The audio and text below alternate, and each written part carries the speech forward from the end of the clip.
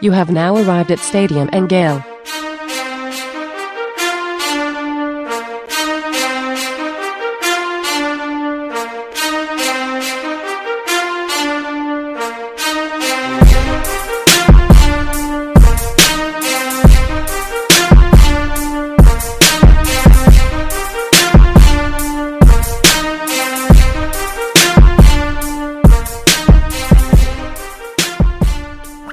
Boys and girls, ladies and gents, welcome to another episode of Stadium and Gale. It's your favorite Uncle Silk. It's Dan. In all kinds of weather, Nick Delatorre is not here. Yeah, Nick is not here. Nick is gone missing on us. I'm sure he will join us shortly. But right now, it's his time to shine. It's a negative situation he can really thrive on, and he's not here. He's letting the people down a little bit. I'm telling you what, man, he missed the time that he had to stand up for special teams, and now he's the one that was calling for the Gators to lose against Kentucky, and he's not here. So at least he's an equal opportunity misser of the pod. Yeah, he keep it consistent. He keep it consistent, man. We'll see if he pops in here. He may be still sleeping in. We don't know. It's been a rough weekend for the Gators. But how you feeling? How was your weekend, man? I seen you on saw you Friday. Yeah. So you were in Tampa. We swung over, met you at Hattrick's for a little while. Sorry, it was a few minutes later than I thought. Work was kicking my butt Friday afternoon. All good. What an establishment, Hattrick's. That place is incredible, isn't it? Good. I walked in at like 1:32, and it was jumping on a Friday. So I don't know the hockey schedule, anything that's going on. I'm like, what the hell's going on? This place is packed for a random 1:30 Friday, And then our mans came in from Fango. Yeah, Jeff. Jeff, shout out my guy Jeff. He met us over there, and he kind of broke it down. We got a hockey game tonight, so this is the main spot in Tampa where people come kick it at before the games, after the games. It was a whole vibe, man. So, and the grouper is never bad when I'm in Tampa. No. It's a great spot, man. It's one of my favorites. I live a couple blocks away, so I'm there probably once a week. I was actually there on both Friday and Saturday. This week saw you Friday, went back Saturday, but no, it's a great spot. If you're ever in Tampa, great bar food. It's like an elevated bar food, but it's a great place to be. If it's right next to downtown, or it's in downtown, right next to kind of all the office buildings and stuff downtown. But right before hockey games, it's one of the only places. There's a few now, but it's been there for a long time now. So it is the hockey bar of choice for Tampa. Pardon me, but it's a great spot. Some great food.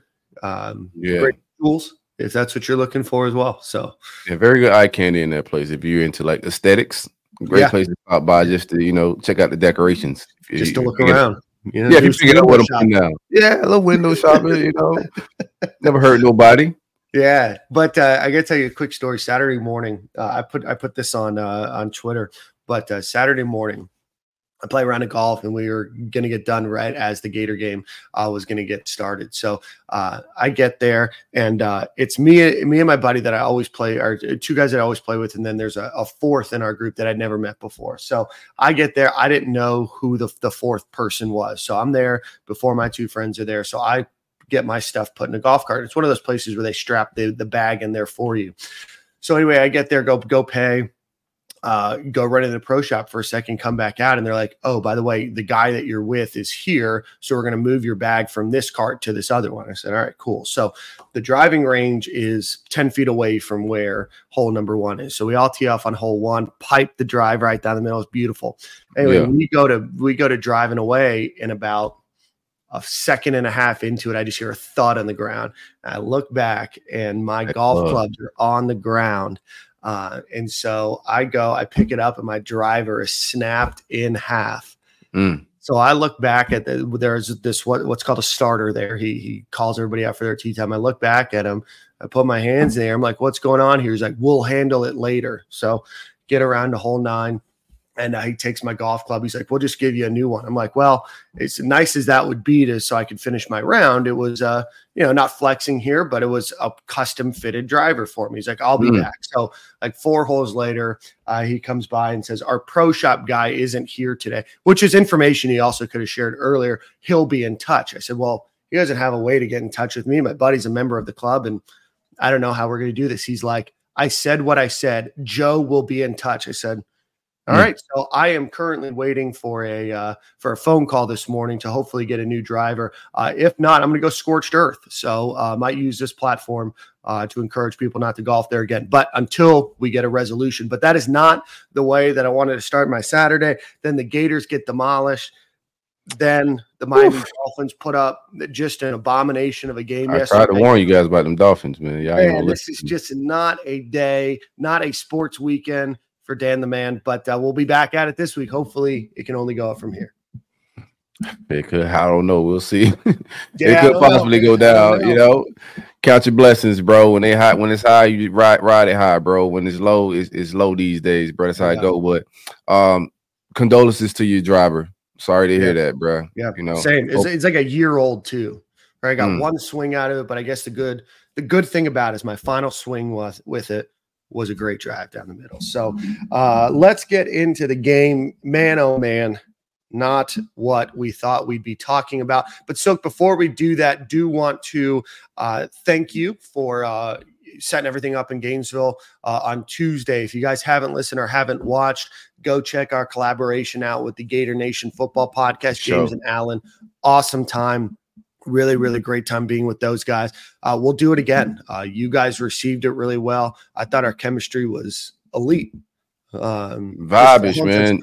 No docket. That was just all off the cuff. Like we had no pre-show notes. No, we didn't share anything. We just sat down, cut the cameras on. Shout out to my guy Lion, our videographer and creative director at the Roll Up Network. Super good with the visuals. Our sound is gonna be better next time. We just thought we was gonna have a more quieter environment over at the social. That didn't work out. We appreciate the hospitality, but we'll have a quieter environment next time, so the audio will be a little bit more crisper. But enjoyed that whole conversation, the vibes, real football talk mixed with some personality. Them guys do a great job over there, and I thought we did a good job of collaborating. We're gonna do more of that. Absolutely. So if you haven't, go check it out. Go listen to it. Go follow and support those guys as well. They're awesome individuals doing great stuff for our community of podcasting. Sorry about that. So let's get into the show. But before we do that, I want to give a shout out to our friends over at the Gatorverse. Go visit Gatorverse.io and get your signed Trevor Etienne digital collectible. They're also working with the volleyball team and women's basketball team, as well as adding players on a pretty consistent and regular basis. Go support Gatorverse.io. That's GATAVERSE.io. And we are going to be giving away 5 signed digital collectibles for Trevor Etienne here in the next couple of days. So be on the lookout for that. Beyond supporting NIL, you're also going to get access to some great discounts and coupons around Gainesville when you do go visit. So again, Gatorverse.io. So let's give, we have Chris Sorley with a super chat. Gents, let's take a moment of silence for the attempted murder on Saturday. And all God's people said, amen. We will take that collective moment of silence now. All right, we're back. Saying thanks, Chris. Please, while you're here, make sure you like and subscribe to our YouTube page and throw a like button on there. It is free. So Silk, Gators get absolutely humbled against Kentucky. Let's get your high-level thoughts here. 33-14 final score. Oof, my thoughts definitely had to be high this weekend. I had to take it there, bro. It was a rough outing. It started from the go. You know, we get into a third and long hole on our first drive. Somehow we managed to run for a first down, but then we get a holding call. It was like 3rd and 15. Montreal Johnson runs one for a first down. They call holding on Khalil Jackson, which was an egregious call, like watching it, but it is what it is. Refs are going to happen. I'm not going to blame the refs or anything, but that drops us back 5 more yards. We couldn't pick up the first down, but we punt the ball. And I'm thinking, like, right now, a field position type of situation. I want to see where we land at here. We punt the ball. It goes to their 10, which I'm like, oh, man, he crushed the kick. My defense, these boys not about to go 90 yards on my defense. Ain't no damn way. We about to get the ball back with decent field position. That's my line of thought there. The boys marched the ball 90 yards, man, running down our throat, you know, and that was a bad sign from go. But, you know, wasn't ready to quit on anything. I thought we were still in in fine shape. We'll just adjust and do what we got to do. But it was just more the same. We couldn't stop the run. We couldn't tackle anybody, and we couldn't run the ball. Our offensive line wasn't blocking a soul. From an energy standpoint, just super flat. In my belief, bro, when you go on the road, obviously this team is feeding off the energy from the stadium, right? They're talented. We've seen the ceiling of what they could be, or somewhat of the ceiling what they could be when things are humming. First half of Tennessee, we saw that, and we all as fans, got a little giddy about what this team could look like when everything's hitting a little bit. But it's this game, we didn't have the home crowd. And just looking back at the Tennessee game, this team fed off of that. When we go on the road, what energy are they feeding off of? Our coach is very flat. That's one of the things. We can get into the X's and O's and the stats and all of that, but just from what I was seeing, we need some energy from somewhere when you're on the road. It ain't coming from. We don't have a rah-rah guy like a Tim Tebow that's getting the players hyped up. I like Austin Armstrong on defense, and you can see the energy and those guys feed off of him a little bit. But energy was down. The game plan was weak. Trey Wilson was put on the depth chart for just games to be played between coaches. It wasn't any substance to it. So that was a letdown. Caleb Douglas is a playmaker. We should throw him on 50-50 balls, especially when the offense is struggling. His success rate with the 50-50 ball is pretty good. ETN, those carries, we tried to lie for Billy last week, and it didn't work out this week. I don't like the even carries. Even though our offensive line wasn't blocking well, the stats have shown that ETN breaks more tackles. So even if the line's not blocking well, he's still your better back. So like a lot of things just not making sense from that standpoint. The offensive coordinator thing, we've all been on board with that at this point. We know it's not going to happen in the middle of the season but like it's time to we got a season to play out, but at this point we kind of see what this is. We need a special teams coach. We need an offensive coordinator, and to be able to get both of those on the staff, you're gonna have to blow this up a little bit. But that's my overall view from it. The team was soft, unprepared, and when we go on the road, we look like a complete shit show. Yeah, no, Soak, you mentioned Gators are 1-7 under Billy Napier on the road, 8-2 at home. Obviously, numbers that you don't like to see, but being 1-7 away, obviously the Gators do play a tough schedule, but you're going to have that schedule every year for the rest of your time coaching at the University of Florida, and you are always going to have at least 5 away games every year. So Florida's got to figure out a way to get more energetic, more enthusiastic. I know that there was a couple players that mentioned that the game was at noon instead of the later kickoffs. You got to figure out a way to get jacked up and energized for that game, because you have those 3.5 hours. You don't get to play the game again. You have to be jazzed up and ready to go at the time you're ready to get kicked off. And, I can understand being a little bit slow out of the gate, but to be slow the entire game, you look at the score 33-14. I don't even know if it was that close, to be honest with you. I don't think that there was really a time that I ever thought that UF could really get in the game and put themselves in a sustainable position to be able to return back into the game. Just overall, a really rocky performance. And, you start to look back on it, Florida didn't look great against Utah. Obviously, McNeese State, they moved the ball in the first, during that game very, very well, especially in the first, 3 quarters. Tennessee, they look great on offense in the first half, really go conservative in the second half. Again, Charlotte, they move the ball, aren't able to punch it into the end zone. And then this Kentucky game. So again, Florida has a couple of good halves this entire season. Other than that, it's either been conservative or pretty lackluster. And so it's starting to create some cause for concern and wonder what's happening, with the team right now. I know it's young, but at some point in time, you have to be able to capitalize on that momentum, and they're not been able to do that this far. Yeah, it's some of our older guys just got to step up at some point. We still got some holdovers from the Mullen era, but Princely that's my guy. But you're not playing big boy football right now. You're not playing. I see the PFF and all of that, dog. But when you cut the tape on, it was sometimes he just got to crash down and just put his helmet in somebody's chest. He's just not doing that. So even Jalen Kimber, he's an older guy at this point. He's not a young guy on his roster. And the tackling from him, Miguel Mitchell, I don't care about the age of these guys and COVID seniors and all of that, bro. When you're coming up tackling with your arms and hands, I'm to a youth movement in the secondary as well.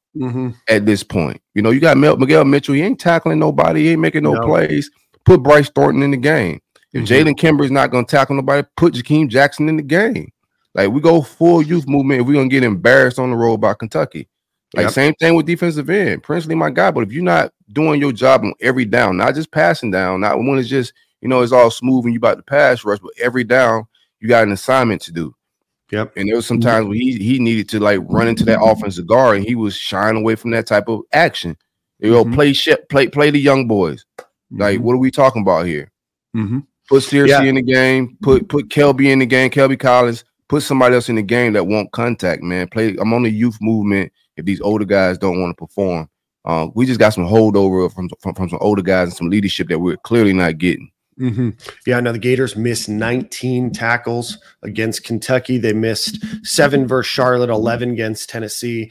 They're up to 46 on the season, had 132 in 13 games last year, so a little bit more than 10 per game. And right now the Gators are averaging just a hair under 10 missed tackles per game. Not where you want to be. Obviously, we've seen some improvement in the first 4 games of the season on defense, and we thought we were turning the corner against Utah. They only had 3 missed tackles. Against McNeese, they had 6.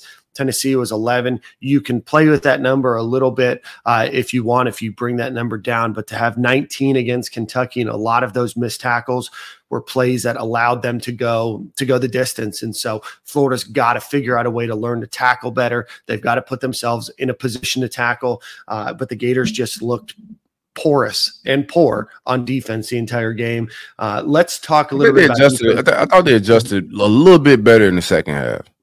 I would give them a little credit, you know, to some type of adjustment, because they got some stops. Like first half, they was just, you know, it was a butter going through knife the first half. Second half, we got some stops, and then the offense just came out super flat and got nothing done with those stops. So it never felt like we could get anything going, because no 2 units was ever clicking at the same time. You need 2 units, special teams and offense, special teams and defense to click. And obviously we didn't get that. We got some good punting for a little bit there out of Kershaw. Yeah, no, so the Gators give up 260 yards or 280 yards, pardon me, to Ray Davis, who last year also torched the Gators at Vanderbilt. So he's a guy that just was atrocious, or not atrocious. Pardon me. He was incredible for Kentucky, and the Gators. Atrocious for us. Tackle him was atrocious. Yeah. So 280 yards, amongst the most the Gators have ever given up to a single running back ever in the history of their 100 and some odd years, 130 years of playing football. He had 3 touchdowns, 10.8 yards per carry. He had 1 long of 75, which just went right down the middle. And at that point, I think that's when I thought, hey, this game is just not going to go any way that the Gators wanted to. Man, I've never been so happy to leave a Gator game in my life, bro. I was so happy my son had a 4:00 game. I had to drive to Fort Pierce. I'm gonna watch the massacre the entire time. Like I'm a sick guy, so I'll watch a blowout. Like if we're losing, it is what it is. But that was, you know, I was relieved to have to get away from that, because that was just terrible football. I've never seen us play that bad versus Kentucky in my entire life. Like just from an energy standpoint, we were out physical the entire game too. I mean, I think that's something that I noticed, is that our offensive line was getting absolutely destroyed by their defensive line. Our defensive line, pardon me, was unable to make a lot of movement on their offensive line. Devin Leary is a guy that just didn't look very good leading up into this game. Their offensive line didn't look very good leading up into this game. And I don't know if it was all a ruse for the first 4 games, or they're going to look like they don't have any idea of what they're going to do and finally put it together. But whatever it was, that Kentucky team looked a hell of a lot better. And I don't know if it was the way that Florida played it, or if it was the way that Kentucky just was hitting on all cylinders, but whatever it was, Florida looked absolutely manhandled in both trenches. And if you get manhandled in both sides of the trenches, you're never going to win that game. No, that's facts. Another thing that's annoying me is the play action. Like cut it out. Like we're turning our back to the defense way too much. Like Mertz need all the time he can to process, especially with that offensive line. You having terrible offensive line play, and you keep having your quarterback turn his back to the defense. It's just, you know, it's played at this point. And we're not going to see any adjustment from Napier. I don't know if people are asking for something that's just not going to happen. And that, to me, that's just mental illness. The only adjustment we're going to see is towards the end of the year if the staff changes are made and we blow this thing up a little bit. But I'm not expecting the tendencies of what we're doing to change. Everybody cried about Anthony Richardson all last year. And I tried to tell them people, like, we'll see what it looks like when he's gone. And since he's to blame, I know he's inaccurate. He has his inabilities, but he's doing all right in the NFL. And he's going to be okay as a pro. The offense is limited a lot with what Billy's calling and what he's asking these guys to do. Like we need an offensive coordinator. I like him as a CEO. I like the way he's recruiting. I like the way he hires. But I do not like the game time prep. I don't like the game plans. I don't like the energy from he needs to, and whoever that OC, they need to have some type of spunk and some energy about him. Because he's just that may be his thing. That's cool. Bill Belichick is a real calm guy, but he's winning. So people don't really criticize it like that. But when you're losing and then you just calm on the sidelines, we're used to seeing Nick Saban chew people out. You used to seeing whoever it is in college football, they're gonna go have a conversation with players that are making mistakes ongoing. And I don't see nobody holding each other accountable on those sidelines. We watch Swamp Kings, you watch Brandon Spikes and all those guys. It was accountability from, your assignment. And then it may get physical if that shit if the conversation ain't go well. But right now there's no accountability, from special teams to everything else. It's just a free for all. Nobody's been, I'm just gonna keep regurgitating the same stuff. But nobody's been held to any type of standard whatsoever when it pertains to, depth chart, snaps. If players not making plays, next man up. Yeah. No, Silk, I think that you make a good point, and I know that there was some discussion on the timeline about what the Gator Standard is, and we'll talk about that here in a few minutes. But no, I think that you're right. I think that for a coaching staff that is obviously very detail oriented, there's a lot of details that seem to go missing. It's a very penalized team. They do get caught up in some penalties, some unique penalties. I know that they got the leaping penalty on the punt that Kentucky had deep in their own end as well. But a team's not very disciplined. There does not seem to be a ton of accountability that you see visually. Not saying that there's not in the film room and in the practice room, but on the sideline, doesn't seem like there's a ton of accountability being shown. And maybe we don't see it all, but as somebody that's been in numerous games with the ability to look at the sideline, it does seem like it's pretty removed from, that kind of game day coaching, that game day hype, and that, responsibility to say, hey, if you're not going to be able to do this, then somebody else has to at least give it a go and give it a shot. So let's go kind of through some things here. We talked about missed tackles. Scooby Williams is the leader this season with 9. Miguel Mitchell has 7. Shamar James 4. And then the rest just kind of moved down into the 3-2-1 range. So obviously missed tackles is something that the Gators are going to need to work on a ton. It's not to say that you can't have missed tackles in a game, but to have 19 and 11 in your last 2 SEC games is just not going to get the job done, especially when you're a team that doesn't have the ability to really come back very quickly, right? Florida was down big and still running 5, 6, 7-minute drives, and it's just you need to have the ability to be able to get some explosive plays. I know that Graham Mertz tried a few times to get the ball down the field, but you just don't see it enough. Florida's very methodical in the way that they do their huddles, lining up. They bleed a lot of clock. I understand that that's going to be your offense, but at some point in time, you have to be able to switch when you are down. And I fear that Florida's just not a team that, unless they score first or score twice first, that they're ever going to be able to come back in a game on. Yeah. So I'm with you. On defense, let's see here. The top rated defensive player. Sorry, let me just pull it up here for the Gators. They get the game log here. Sorry. Pull this up real quick. Schedule. Sorry, I know this is real time. And so on defense, so do you have any highlights while this is pulling up in terms of players that you thought played well? Play well on defense, man. It's hard. It's hard to give anybody flowers out there giving up 260, whatever, 80 yards, whatever it was, rushing. Just Just a bad performance altogether. Can't even get my secondary props because they didn't have to pass to beat us. So, it's safer to drive, bro. So they drove the car all the way down the field on us with no risk and took care of business, bro. I have no flowers for the defense, bro. So you'll get a kick out of this in a second, but your top 5 guys on Pro Football Focus: Princely, Desmond Jackson, Jason Marshall, and then Shamar James. Princely was far and away, and Desmond Watson, who only played 15 snaps, and then everybody else kind of bleeds down there. The Gators, terrible. They have 7 guys that ranked a 31.9 or below in terms of tackling, not where you want to be. Jason Marshall is the only guy that ranked pretty highly. Against Princely did as well.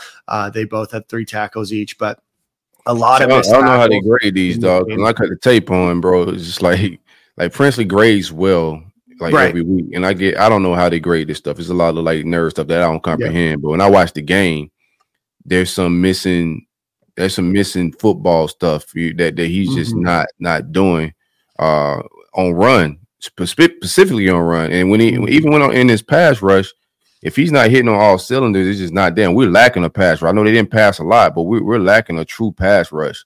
And if he's not hitting on all cylinders, it's even worse.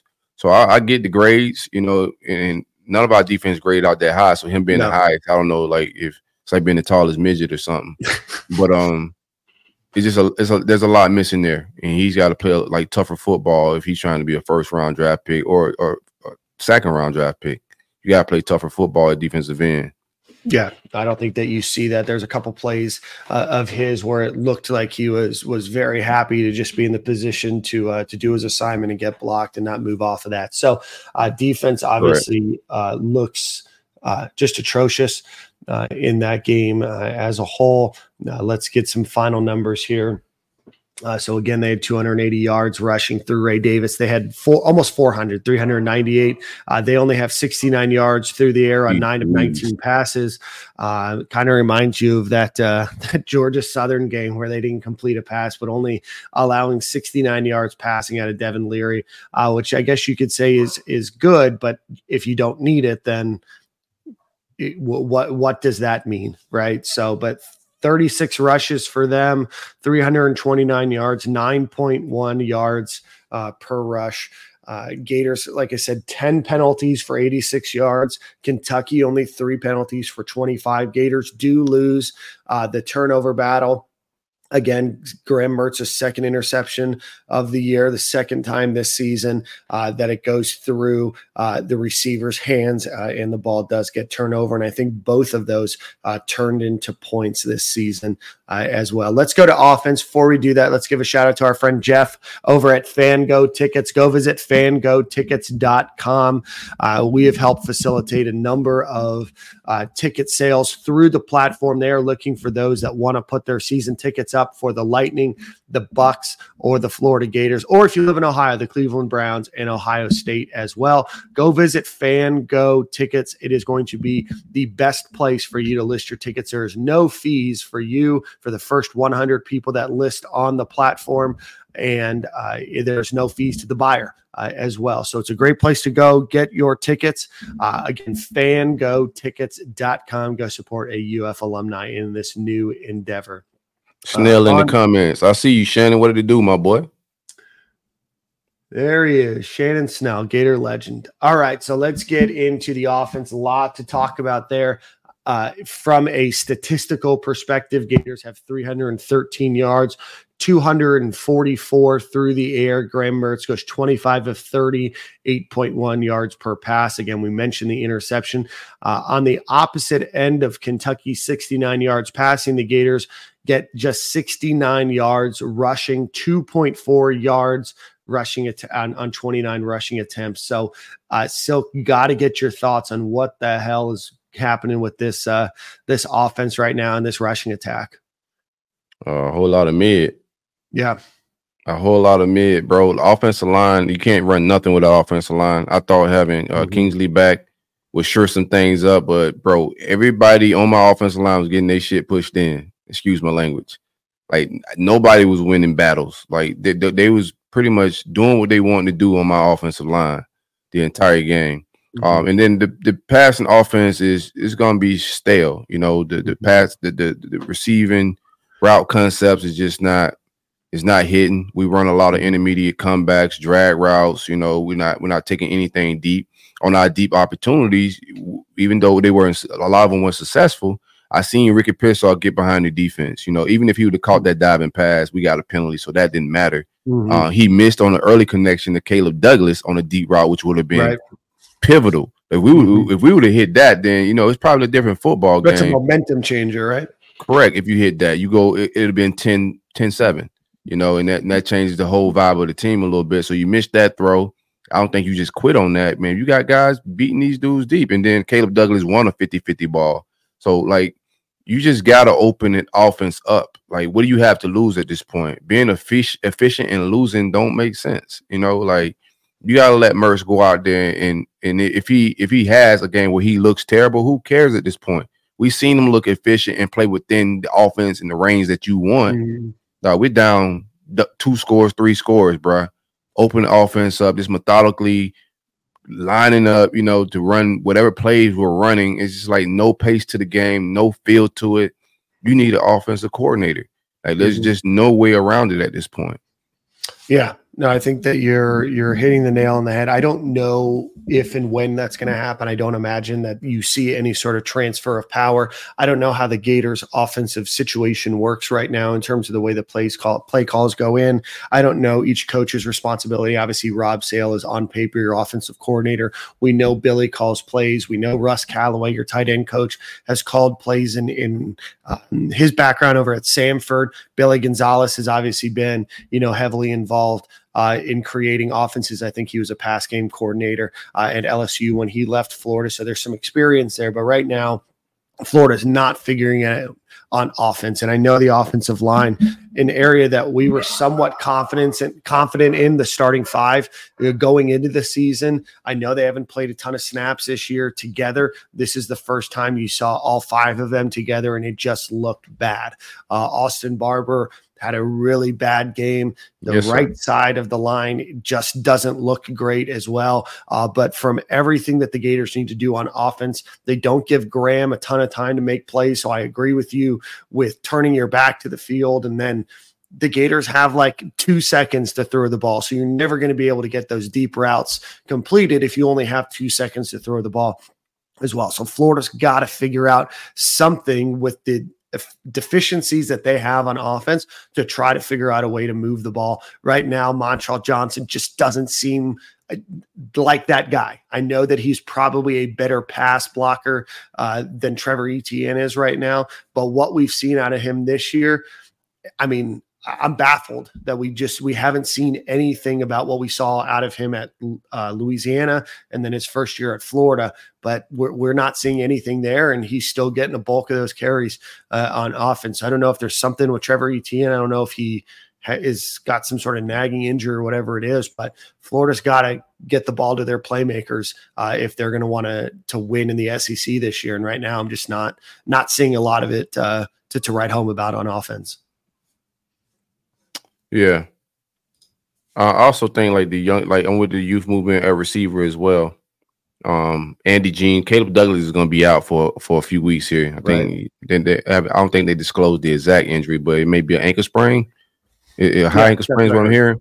But Andy Jean needs to get more snaps. Like, I don't mind seeing Aiden Mazzell. We got to stretch the field. Like, you're only going to help Etienne out by doing that. I think Montreal's struggling because the line was better last year, and he could get downhill. He's a step slower out of his stance than Etienne. Etienne gets to the hole quicker, and he has better feet. And that's just what it is. They have different skills. I think if the line was better and Montreal could get downhill, his vision, balance, he'd be able to get some of that off, but he can't even get going with this offensive line. So he's definitely struggling. And I think the better fit right now for more carries is just Etienne. Our offense, every game that we've won, he has gotten off. Like in like the games he was successful last year, you know, those are the games we won and thrived in. You can't get away from what works. Graham Mertz had one interception, and that was a throw that was across the middle. It hit Arlis Bornham in his hands. I thought he should have came down with it. even though it's a risky throw, this is big boy football. We all been wanting to see Arliss play. Freshmen are gonna make mistakes, but you got to come down with that catch as well. That was a catch that moved the sticks, and now it's an interception, man. That's just rough. Like we just put in terrible position with penalties. Even with we didn't talk about this, but the special teams play. I went to the bathroom, bro. I'm like, oh man, perfect turnover. We get the ball back. Bathroom break. I come back from the bathroom and they got 7 points. I'm like, what just transpired? And I see the replay.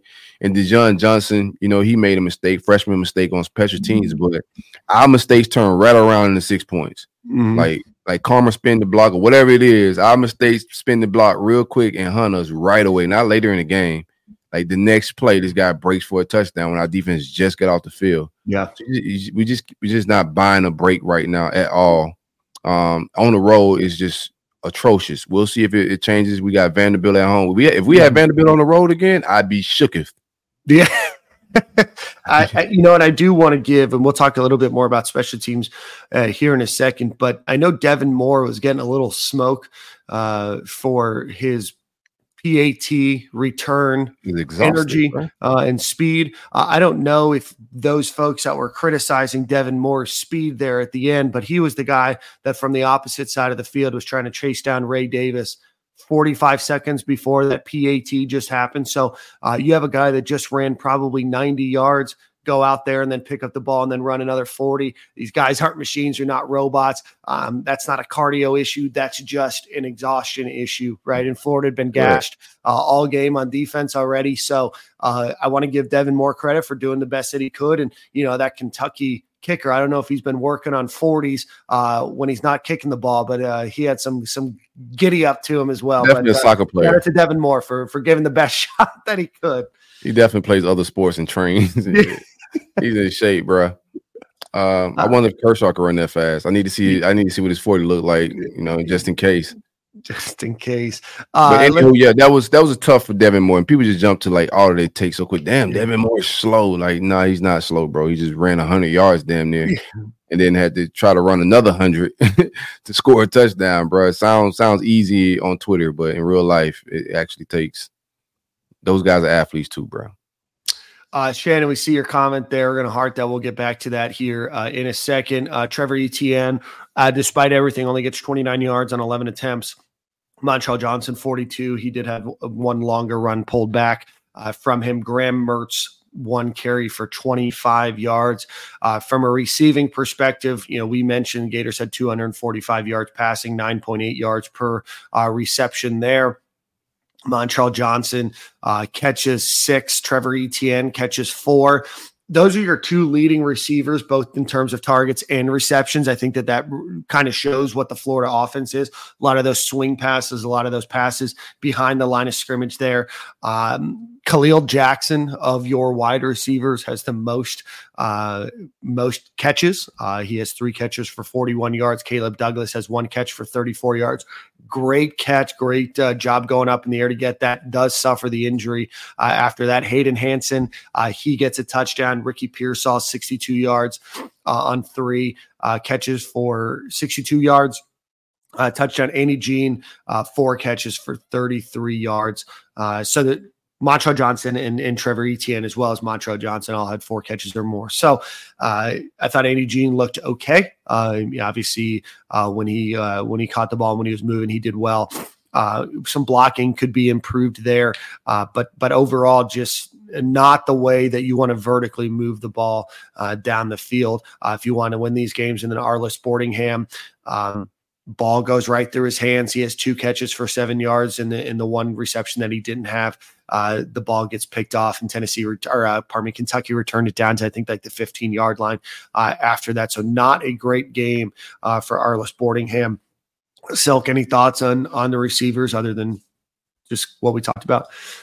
Let them boys fly down the field. That's my take. Even Arliss, man, like he getting matchups with some favorable stuff. Like run them deeper. If I'm a defensive back, I'm not getting out of my stance a lot for some of the stuff that we're running. You feel me? Like, because I already know, like, if I'm watching the film, everything is 15 yards and under. So you're not really getting me out of my back pedal like that because you're kind of predictable. That's why, like, at this point in the season, there's film out. We didn't have any film on what the offense will look like with Graham Mertz. That film is out. There's plenty of it right now. Teams know we're not finna throw the ball down the field. We had few opportunities, and every opportunity down the field looked great. There wasn't one I was just like, damn, he wasn't open. Nah, bro. Like, every attempt that we made down the field was an opportunity to make a big play, and then we're just not doing it. Absolutely. And I think that that's going to lead us right into our next point. Offensive line. Silk, I want to get your thoughts of the Gators' highest ranked players in run blocking. How many players do you think you have to go down until you get to an offensive lineman?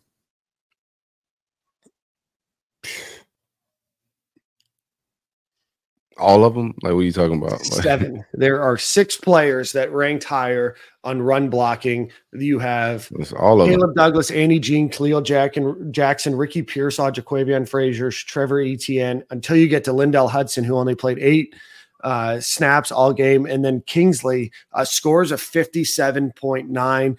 You go all the way down to Richie Leonard at a 52.4. Arliss Boardingham missed a number of assignments there. And then Hayden Hansen missed a number as well. Gators run blocking on the offensive line or on the offensive side of the ball is absolutely atrocious. These are some of the worst grades I've ever seen given by Pro Football Focus. I think you can see why when you look at how many yards the Gators were able to move the ball. But from a missed assignment perspective, from hurries allowed and pressures allowed, just a piss poor output from the offensive line. And I'm not criticizing them and their effort and energy level, but there is something that is drastically missing with having 2 coaches, one of which won a Super Bowl, the other of which that has been an offensive line coach for, I'm guessing, 20 some odd years now.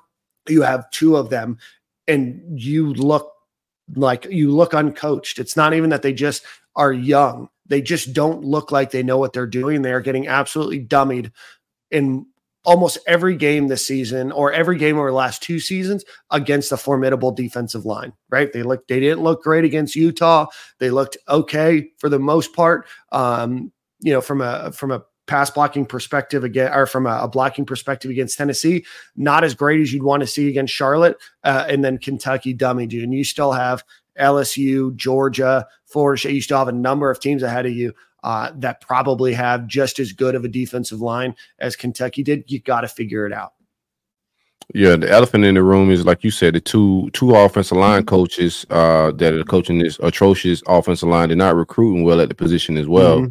And then one's an offensive coordinator in title, at least, where everybody's pretty much clamoring for at this point. So, that is the elephant in the room. And if there is some shakeup, then it's probably going to happen at that position. Having 2 coaches, not a lot of progress at the position, and then that title is going to have to go to another coach if we're making those type of changes. So that's my take of the offensive line. We need talent. I don't know if it's the 2 coaches, but we got to blow it up. We got to blow it up. But we definitely got to up the talent in the room. And I'm not just talking about high school recruiting, because we need guys that can play next year, because the schedule just get more brutal. So the transfer portal is going to be very key with who we bring in this offseason. They got to be way more aggressive with offensive line and getting capable guys in here with the right size, strength. I see people question the scrim staff as well, but I don't know about that take yet. How do you feel about that? And we're gonna get to your question too. I like your question, Snell, but we'll get to that after we finish. Snell, by the way, said Kingsley still hurt, still around 60%. Unfortunate situation for the Gators that him at 60% is still better than what Florida has beyond that. I would love to see him try to get healthy, get up to 70, 80, 90%, but Florida's stuck using him. I'm sure he's getting some shots in the ankle. He's playing through it. Looks like he's miserable out there. I get it. But that's a product of what you've now had 2 full recruiting cycles to try to figure out, plus a transfer portal. I hate that for Kingsley. I hate it more that that's our only option right now. Strength and conditioning. I don't think I have enough data to know. I don't think that Florida looks physically mismatched in terms of size, in terms of strength. I think they look physically manhandled, and I don't know if that's a strength issue or if that's a gumption, a want to, a will. I don't know. There's something there that doesn't seem to be clicking, right? I mean, beyond just strength and conditioning, Florida's got, some speed coaches. They've got other stuff. I think that all of that looks fine for what the talent that you have, on campuses, but I don't think that Florida's looks particularly small or looks particularly weak. I think that they just get manhandled, and that's probably an issue of coaching and technique more than it is, being able to throw up more weight on the bench press.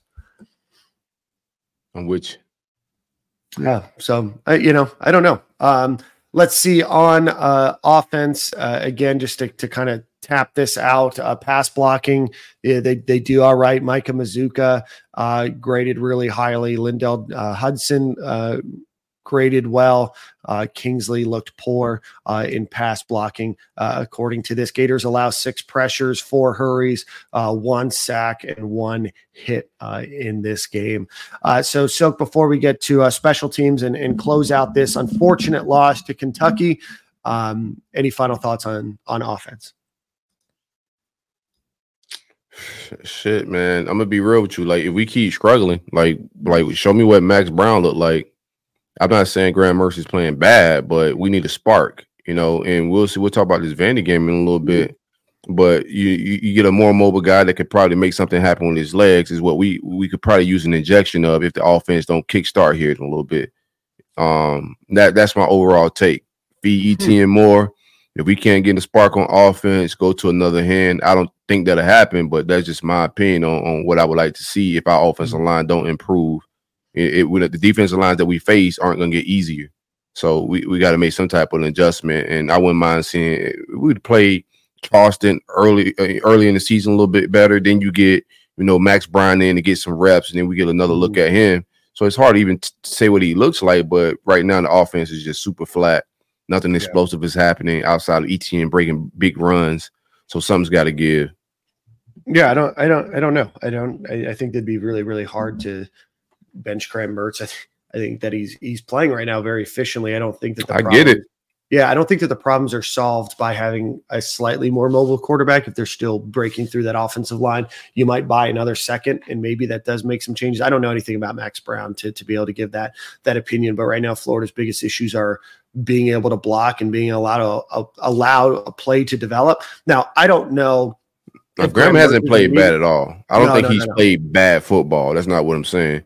I just don't think that he has enough time to really go through progressions. And I do think that easy swing pass is an easy solution to most problems. The problem is to that is that you're never going to be able to move the ball a long distance down the field, right? Unless you have a breakout play, you have somebody like a Trey Wilson or a Trevor Etienne that's able to make a couple, tacklers miss, then maybe you get some excess yards, but you can imagine that most of those swing passes are going to go for 4, 5, 6 yards. And then Florida becomes, a pretty methodical team. They'll try that run. Now they're at, 3rd and 3. They'll try it again. They'll probably get penalized somewhere along the way. So now it's 3rd and 9, 3rd and 13. And when you're in that position, you don't have a lot of options. I know there's some criticism about what Florida did on 3rd and long, or on Saturday. You don't have a lot of options. Florida doesn't have a lot of 15 and 18-yard plays when they can't even block for more than 2 seconds in their repertoire. A lot of it becomes a field position. So I want you guys to start thinking a little bit more critically when watching some of these videos about criticizing third down play calling. But beyond just that, unless Florida is able to get an explosive play, likely behind the line of scrimmage where most of their passes go, I don't know what a QB does to change that. And I'm not saying that you're calling for Graham Mertz to be sat. I'm just saying Florida's issues are at the front of the line. And if they can't do anything there, then they're never going to be able to. You could have Peyton Manning back there. Well, that's not a great example. You could have Patrick Mahomes back there and probably not have a huge increase in success rate. Yeah. I'm with you. Like, I don't think he's playing bad football. My take is just like if offensive line can't protect Graham Mertz, we're gonna end up seeing Max Brown anyway. The way they're blocking, to be real with you. I just think like we need some escapability for the offensive line that I just saw the past 2 weeks. Because it wasn't just this Kentucky team. The week before it was just as ugly. We thought Kingsley would make it better. But I just think somebody's gonna have to escape the pocket and be able to make something happen. And right now, Graham Mertz, I don't know, Max Brown turning his back to the defense may be just as detrimental. Like, who knows? That's just a taking, I think, a spark that could possibly happen in my mind, but I don't foresee it happening. But if you struggling, I don't know, like, where you go to. You know, we watch these Spurrier change quarterbacks over the years, different coaches. You go to the bench sometimes just to get a spark from something. You know, deep pass, deep play. You know, Graham Mertz is playing not bad football, but he's leaving some points on the field here and there. Like, there are some throws he isn't hitting. You know, so. Yeah, and the Gators 2 losses this season. Just looked it up. They're the best rushing score that they've gotten in terms of offensive line has been a 64. Which is obviously not something that is going to be a recipe for success in their wins against Tennessee, Charlotte, and McNeese. Those numbers were substantially higher. I think the lowest score was higher than the Gators' highest ranked one. So obviously the Gators' entire identity is on the offensive line, being able to create holes for the rushing attack. And in both games that the Gators lost, they got demolished in both games. They looked piss poor in the run blocking game. So offense, not what we wanted. You have the opportunity to improve next week. Saw Trey Wilson was listed on the depth chart, did not play in this game. Not great work. Not sure if that's just a marketing ploy to try to get them to prepare for him or what, but that's unfortunate when you have a guy that, you know, you're excited about getting the opportunity to play, gets 0 snaps out there. So not sure. Did we see one jet sweep at all, even without him? Did Ricky get one? I don't think so. Yeah, that helps our run game out a lot. And like not having Trey, I had Trey as my player of the game in the pregame. That they got me lying because Billy lying. Like, if you'd have told me the truth, I wouldn't have lied to y'all. But he told me the man was playing, so I was like, shit, if Trey playing, this is a perfect game to get off. But no, sir. Hey, my mic about to fall.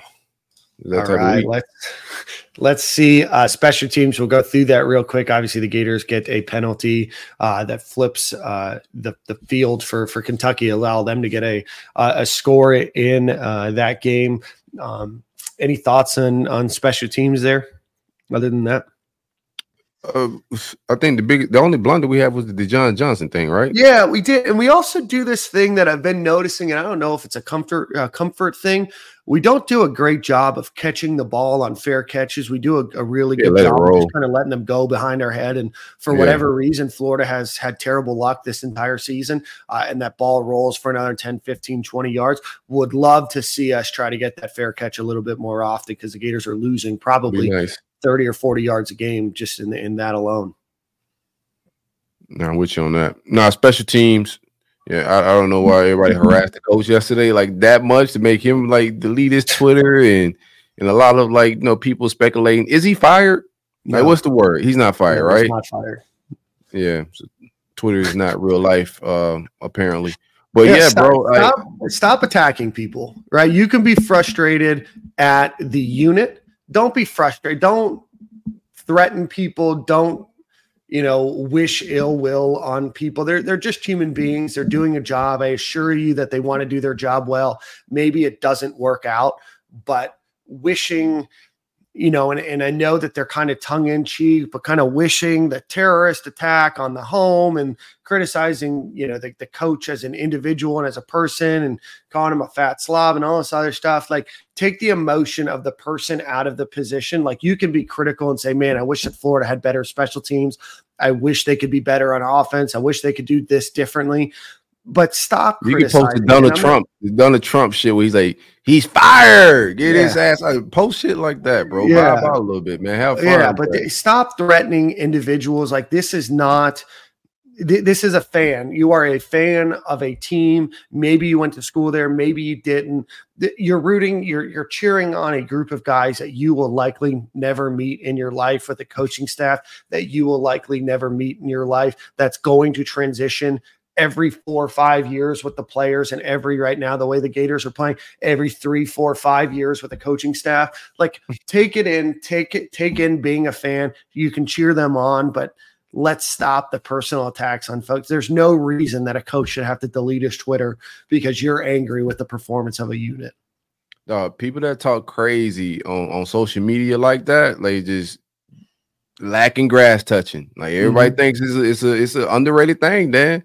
Like you lose a sense of reality on these social media apps, man. You never been punched in the face. You never been in any real life controversy. So you think you can say anything to people and that shit flies. Nah, it doesn't fly, man. Even the people that are like co-signing, oh, this is Florida. This is what happens with this job. Nah, bro, that's not what happens, bro.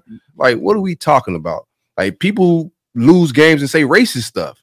Is that what happens as well? No, disrespect is disrespect. And like, I'm never going to co-sign disrespect, bro. Like have some integrity and not curse these people out and talk about them like they ain't got families and stuff like that. It's not that serious. It's a game. Y'all unhinged as fuck. Go touch some grass, bro. Live a little. Yeah. So I know that these positions are very visible. I know that they get paid a lot of money. They work a lot of hours. You're likely not the one contributing to their salary anyway. But I would hate for you to be in a position where you're at work and you make a mistake on your Excel spreadsheet, or you provide some faulty financial, analysis work, and somebody from the outside looking in is going to fire this guy. What is he doing? We got to blow up his house. We got to do this.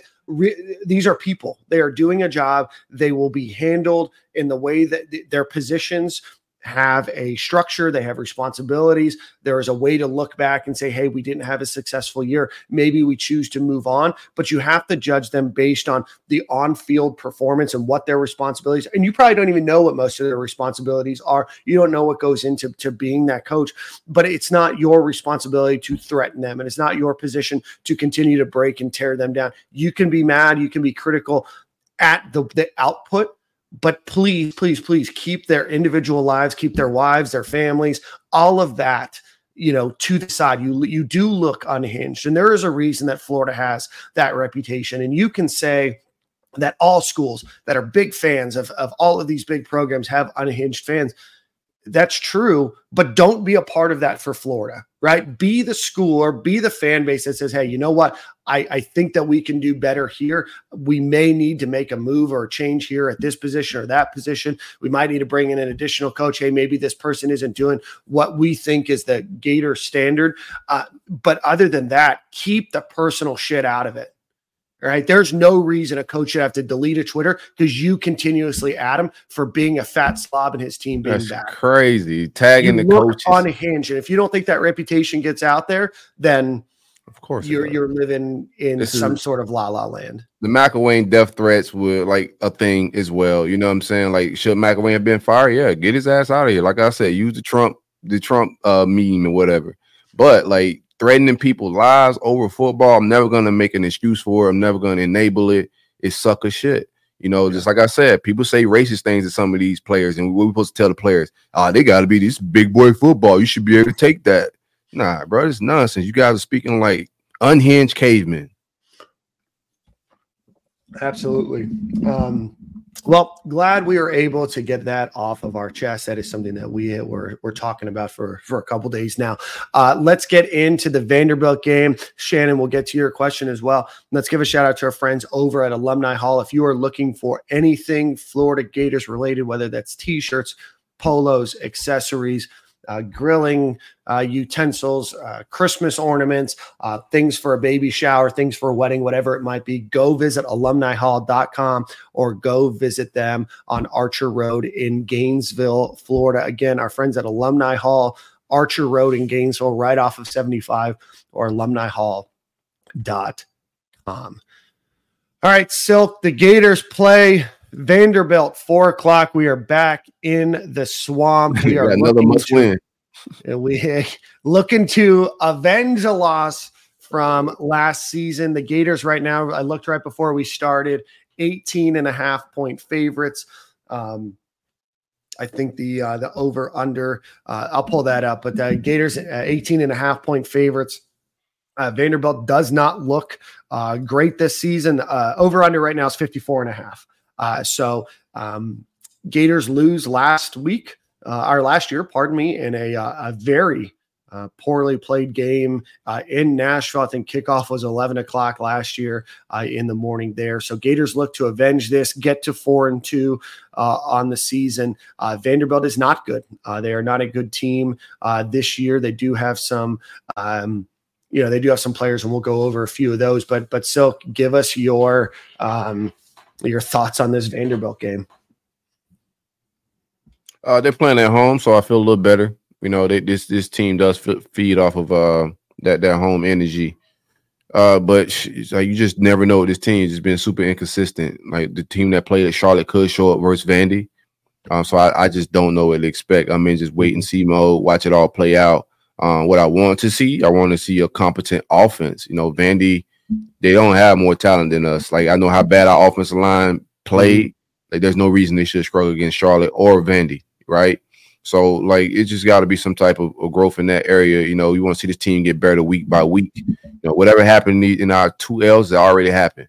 We're playing a lot of young guys, and a lot of our young guys are playing against some grown ass men. That don't mean there's a talent deficiency. It's just an experience deficiency. And our experienced guys just haven't been like coming through with that type of experience that we would want and that leadership that we want from older guys. So I just want to see young boys arrive, like start to show themselves, pause, and arrive on the scene with making big plays and giving those opportunities as well. If I got defensive backs that are not making tackles, play Jakeem Jackson. Somebody said Devin Moore is a safety on here. He's probably our best corner. I don't know why people keep calling him a safety, but he's our best corner. Jalen Kimber, I don't know what he was doing Saturday. I want to see Devin Moore start. Give me Devin Moore, and if Marshall starts struggling, put Jakeem in. Let's see what the effort look like. Let's see if he wants to put a hat on the hat and take a man to the ground and play some football. Running game, feed Etienne. Get him the ball early and often. Correct the stuff, bro. Like, don't be stubborn. Don't try to be smarter than the fans and all of that. Some of this is just very obvious football. Etienne is the better back. Run with your better guys. So the effort, we watched Brandon Cox play, I think, 2 or 3 too many games last year. They're just watching his effort, the selfishness that he played with last year. This year, if you're still seeing that similar stuff from older guys, move them quicker. Like that type of progress is what I want to see this Vandy game. Like this is a team that we should beat, but we just been very inconsistent. I think we could feed off some energy at home. I wouldn't bet the spread. If you like your money, I would not ever bet a spread with Billy. It's just not safe to do. He'll sit on a 10-point lead versus Vandy in the second half and play with your bread in Vegas a little bit. But that's all I got for this game, bro. Like, yeah, hopefully we can get to the 50 that spread you were talking about, and we see some Max Brown, right? I would like to see him get some reps, squeeze him in if we get some type of lead in the second half. But it's not a whole lot to be desired of outside of me wanting to see younger players play and these older players that are making the same mistakes, scared to tackle, don't want to put a hat on the hat, put them on the bench. Yeah, young wave. Yeah. So Vanderbilt, just to go over, is 2-4 on the season. Their wins are against Hawaii, 35-28, and then they beat Alabama A&M 47-13. They lost to Wake Forest, 36-20, UNLV 40-37, Kentucky 45-28, and Missouri 38-21. Having done a little bit of research, I think their pass blocking is an area where they really struggle. I know that their offensive line should not be very good. They've struggled all season from everything that I've read. I think they had a decent game against Alabama A&M, but other than that, their offensive line has not been very good. They do not have great cornerbacks either, so you have to be able to move the ball down the field and test their cornerbacks, test their safeties. Florida should be able to get open. They should be able to get big chunk yards in this game. Some guys to look out for on their team. AJ Swan is their quarterback. 1,251 yards, just throwing 53.2%, 11 touchdowns, 7 interceptions. The Gators have to get some turnovers in this game. You have to build that confidence. I know Jason Marshall almost had an interception. I think it was him that jumped the route, almost had one, but you have to get some turnovers. AJ Swan is not a great quarterback. Patrick Smith is their leading runner with 238 yards on the ground. Cedric Alexander has 181. They don't have a lot of great receiving threats, although Will Shepherd is averaging just under 74 yards a game and has 7 touchdowns. On defense, CJ Taylor and Dericky Wright are the guys that you want to look out for there. But the Gators should dominate this game. They are not a good team.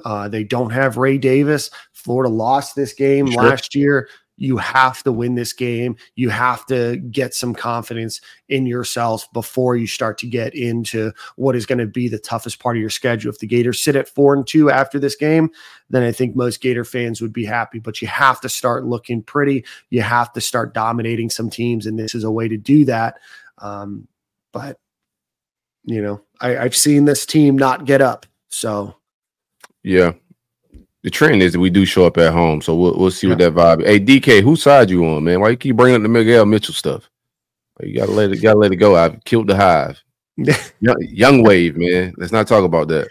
I said he would start. He did start. He still started, but now like my take, I'm mad that he's wrong right now. You know? Let's get to Shannon's question earlier. Love to hear the opinions of Silk and DT. What will happen if Vandy comes to town and wins? Shannon's trying to stoke a fire here. Yeah, I think every coach is going to get added with death threats. Yeah. Don't do it. I'm not encouraging it, but that's the type of shenanigans I expect. Like, you know, Tiki Torch vibes in Gainesville. If he lose to Vandy at home after the show we got last week, going on a losing streak to Vandy would just be atrocious. That seat would be scorching hot. He lose to Vandy. I ain't gonna lie to you. Yeah, I didn't think that there'd be a way that Billy Napier could ever get fired this season. But if you lose this game, the schedule is downhill from here. Yeah, so all bets is off. All bets is off at that point. But no, I do think the Gators should dominate this game. It is at home. It is a little bit later in the day.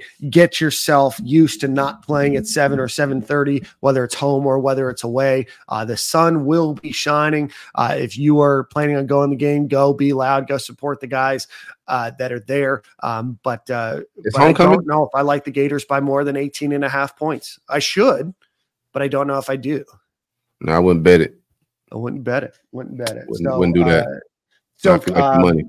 Let's wrap up the show then. We'll do one final ad read here in a second, but let's get your thoughts. You're predicting a Gators victory this week. Who do you have as your playmaker on offense, your X factor on offense, and then X factor on defense? Playmaker on offense, bruh. Like it's tough. Etienne. That's what I'm gonna go with. I'm gonna go with Etienne. You gotta get him the ball. Yeah, speak it into existence, man. I'm not gonna get sexy with it. I got sexy with it last week, and then like my guy ain't even play. So shout out to that, bro. So have his gloves on. Like crazy to me, bro. Like I got my own lies to tell. Don't give me extra lies. We got a show to do here. Got a show to do. We got me looking crazy out here. No, I got Etienne on offense. We doing X factor on offense as well. Yeah, is that your X factor on offense, or is that just your breakout player? That's my player of the game. I think we have to anchor. We have to run the ball through Etienne in the offense. I don't care who we playing. Like you got to run it through him to be successful and for this thing to function like it's supposed to. The offense line need to block. So I'm gonna go Etienne. Okay. X factor. I think Arlis Bordenham has a shake back game. Okay. So I make him my X factor on the offense side of the ball. Defense. Let me go with Shelby Collins. Kelby Collins, yeah. Kelby Collins, my bad. Let me go with Kelby Collins just because I want to see the young boys arrive. Mm-hmm. You know, that's my vibes on the defensive side of the ball. If I had to go with an X factor, sheesh. Give me Bryce Thornton. Play both true freshman safeties. Give me them vibes on the back end. Players that want to run an alley with some mean intentions. Too much soft shit going on my defense this past week. I like the action I seen before this past week, but this past week was Grantham vibes. I was not feeling the tackling, the intensity. Like it took us a while to shaking out. My linebackers just never fit gaps right as well.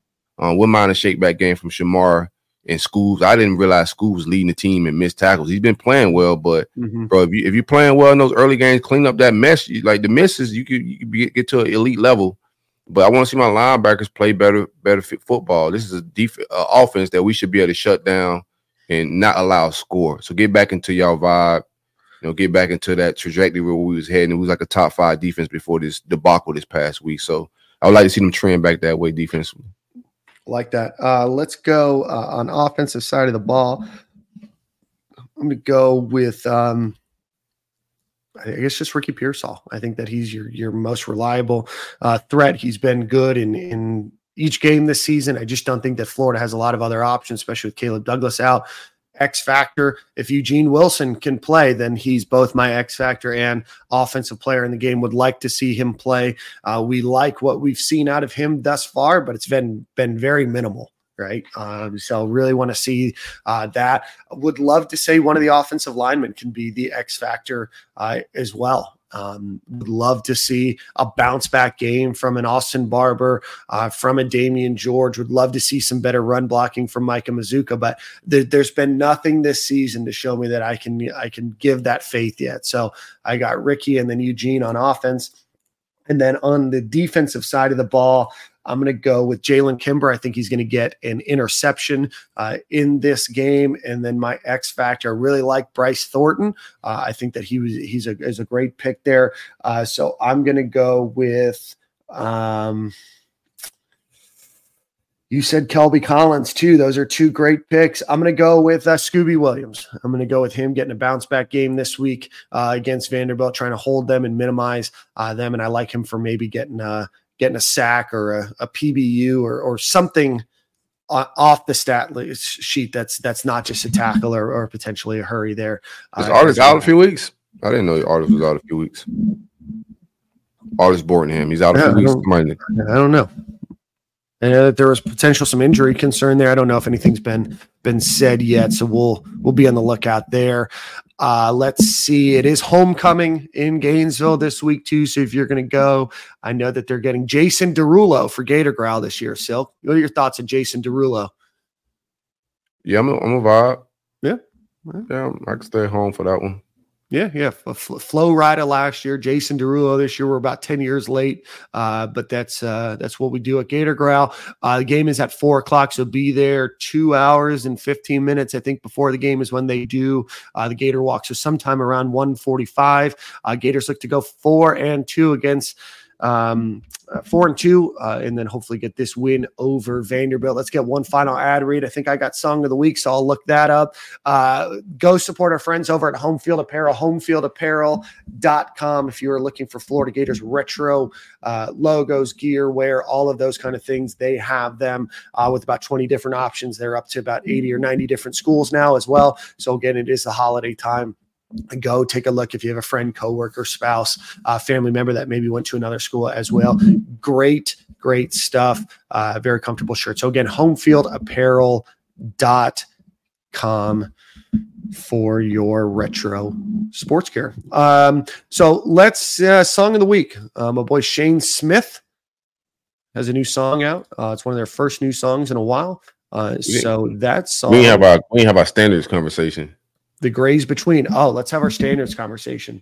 I just thought about that. What we talked about earlier in the show. So what's your take on the Gator Standard? I have mine. I tweeted a little bit. I didn't want to get into my entire bag of it, but do you want to know my real Gator Standard? Is that I don't know what Florida's Gator Standard is. Right. Correct. So Florida's been around since 1906, I think, is when they played their first football. Right now, Gator coaches average 4.6 years at the University of Florida. Up until the 80s, when Florida got in trouble for doing some illegalities and, got some wins vacated, that kind of stuff. You had a couple players sprinkled in there. Obviously, your Jack Youngbloods, your Steve Spurriers. You had a Heisman Trophy there. Florida's success really came in the 90s. And then we had Ron Zook. Florida was 8-3 or 8-4, 9-3, those types of seasons. Florida obviously goes and gets Urban Meyer. You have a lot of success over the course of 5 years. Florida has a fan base that expects that Florida is going to compete for a national championship every year. And I think that there should be an expectation with the talent here, the resources that you have, and everything else, that Florida should be able to compete. Florida has not competed for a national championship or been in that conversation in those 118 years, 17 years that we've had, except for about 15. So that's where I struggle with what the Gator Standard is and what the Gator Standard should be. I want to compete. I want Florida to compete. But there's about 15 years and about 118 of them where Florida did compete. So I don't know what the Gator Standard is. I know what we want it to be. I don't know if that's what it is. Yeah, a lot of times it's just words, in my opinion, right? Like, even with the Gator Standard, it's an entire university thing. It should be, right? And you look at the Gator Standard, we're like one of the last to get player-only facility, one of the last to get an IPF. Like, what is the standard? Are we keeping up with the standard of college football in a totality? Like, it's just way deeper than that. You just got to have more, like, rationale as a fan at this point. Like, it's cool to say a standard and hold these coaches and players to some, figmentation of your imagination. Like, it's not real, right? But when you look at it on paper, like, what has the standard been? Like, arms race, we've been one of the last. Like the dedication to recruiting and all of that stuff. We've been relying on Florida's natural resources of athletes and kids just wanting to come here because they live in Florida. When that faded out, so has the standard faded out because nothing was drawing them here. We didn't keep the standard of the facilities and the care of the programs and whatever else it came to pull these kids here. There was no standard. You got to have more of a realistic expectations with all of this, man. I'm a cheer, hoorah, but losing your mind and saying this is not the standard is just not reality. I want to compete for championships every year, but that hasn't been a reality. And I'm not going to lose my mind and have rants about coaches every 2-3 years talking about a standard that don't exist. Mm-hmm. Yeah.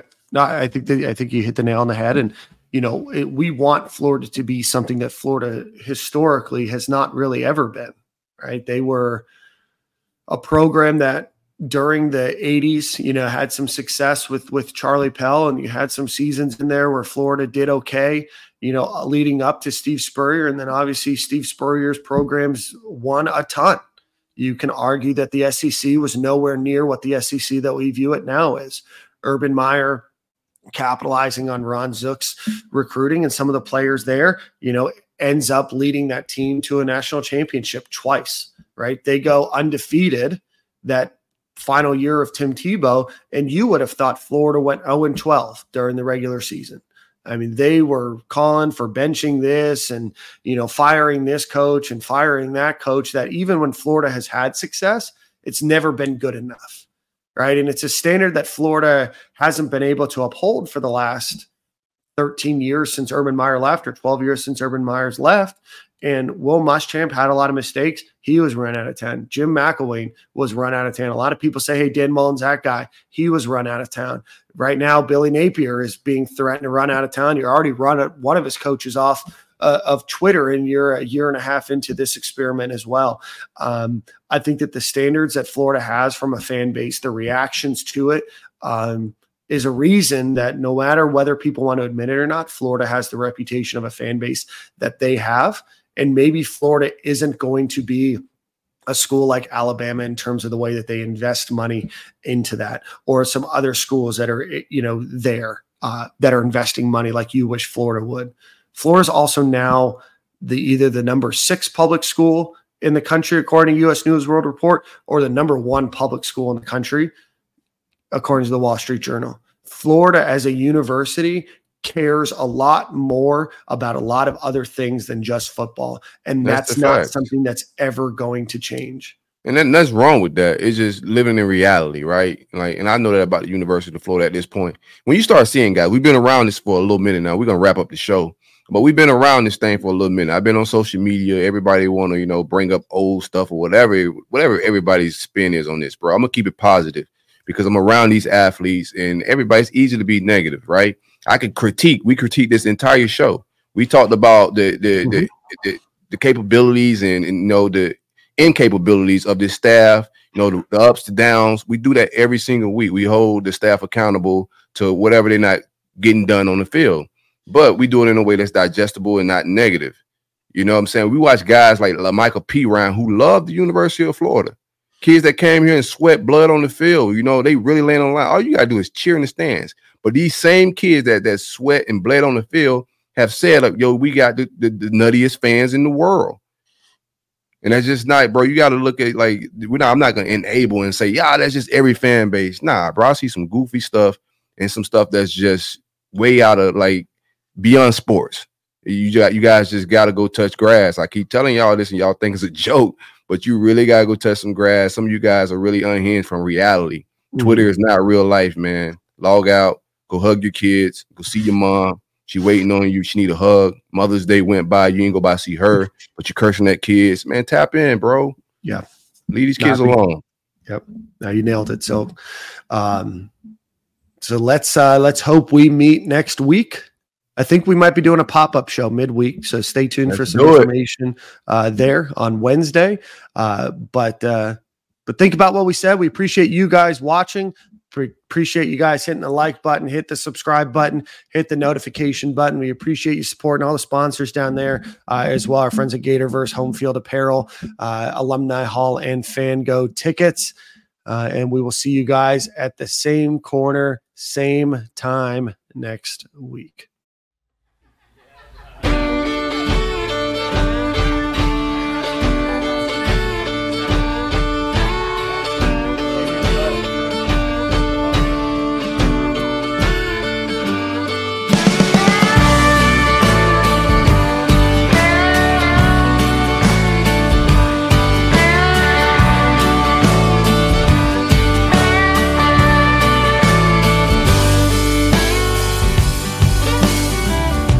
Anything, babe, I'll give it my best shot.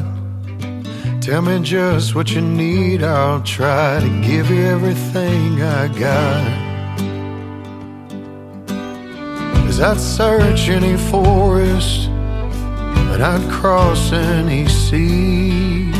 Loved you with everything that I had, but it brought me here to my knees. Given time, I swear I'll give you what you need. Oh, it ain't black or white, babe. It's all the grays between. And I ain't slept a night since you were next to me. You're not wrong or right, babe, but you're everything I need. As I hold you tight, it's like you're miles away from me. And I've tried everything.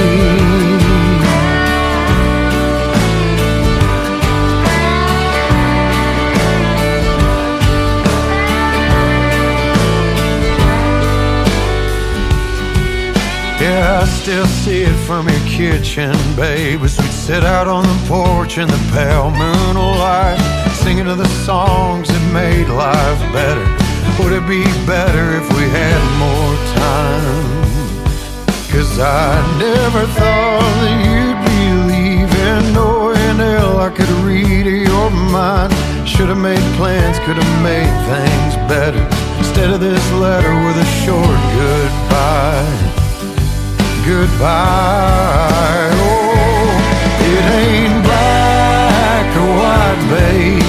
It's all the grays between.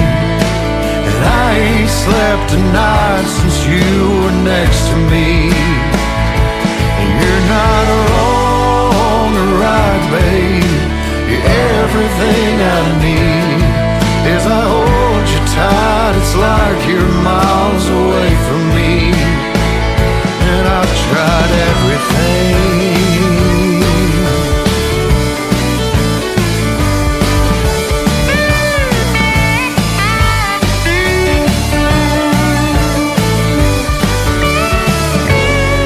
After all the change we've been through, the stubborn heart is still knocking at your door.